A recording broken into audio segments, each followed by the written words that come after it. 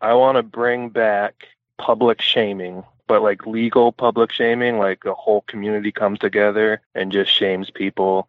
Not like the Scarlet Letter, like when they're like adulterers, but like just like when you're an asshole or something, the community just gets together. It's like a Sunday ritual. We just like publicly shame people. Do we throw rocks at them? We can do, I mean, whatever we as a community decide is like proper. I think there are some situations in which perhaps small pebbles, don't want to like hurt anyone, just make sure that they know that we think they're assholes. Where do you draw that line then? Who decides who's an asshole and who gets shamed?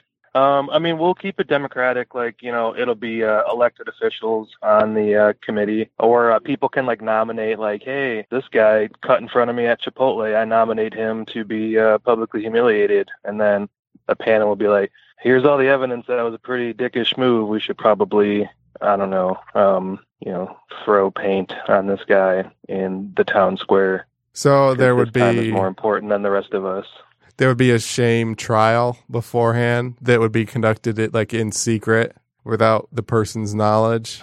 Yeah, I want a very like cloak and dagger, very secret society, dark room. Everyone wears robes, and then we let those people decide. It doesn't have to be as petty as something was like cutting a line at Chipotle, but like people that deserve it, I would say.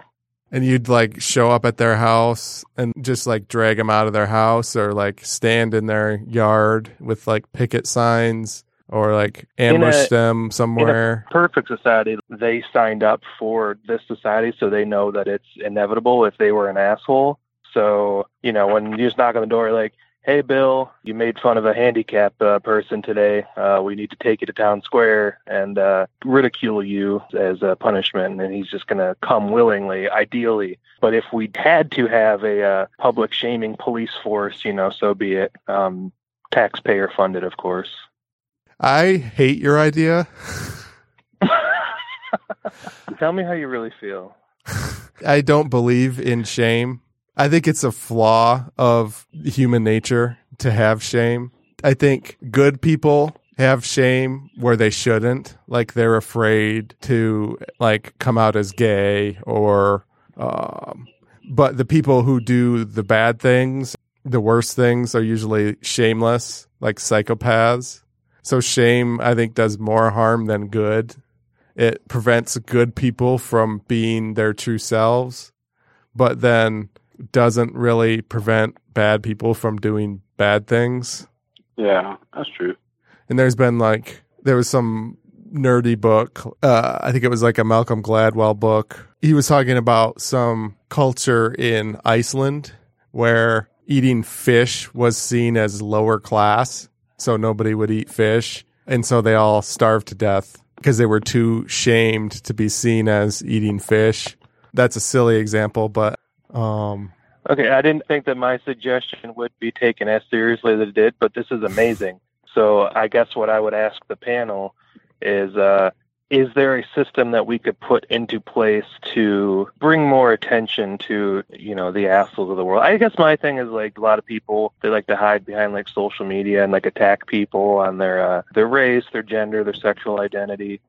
I'm going to ask the panel if there is possible to have a system in which we like, shame might not be the right word, but to bring the light to like, people that use like the internet to attack people, their race, their gender, sexual identity in a way that punishes them in a way, bring them to light, take away their hiding spot of the internet. You know what I'm trying to get at? Yeah, I think not that it can't be done, but I think it'll just be such a hard task just because the internet, there are realms that go so deep that like I don't even go into.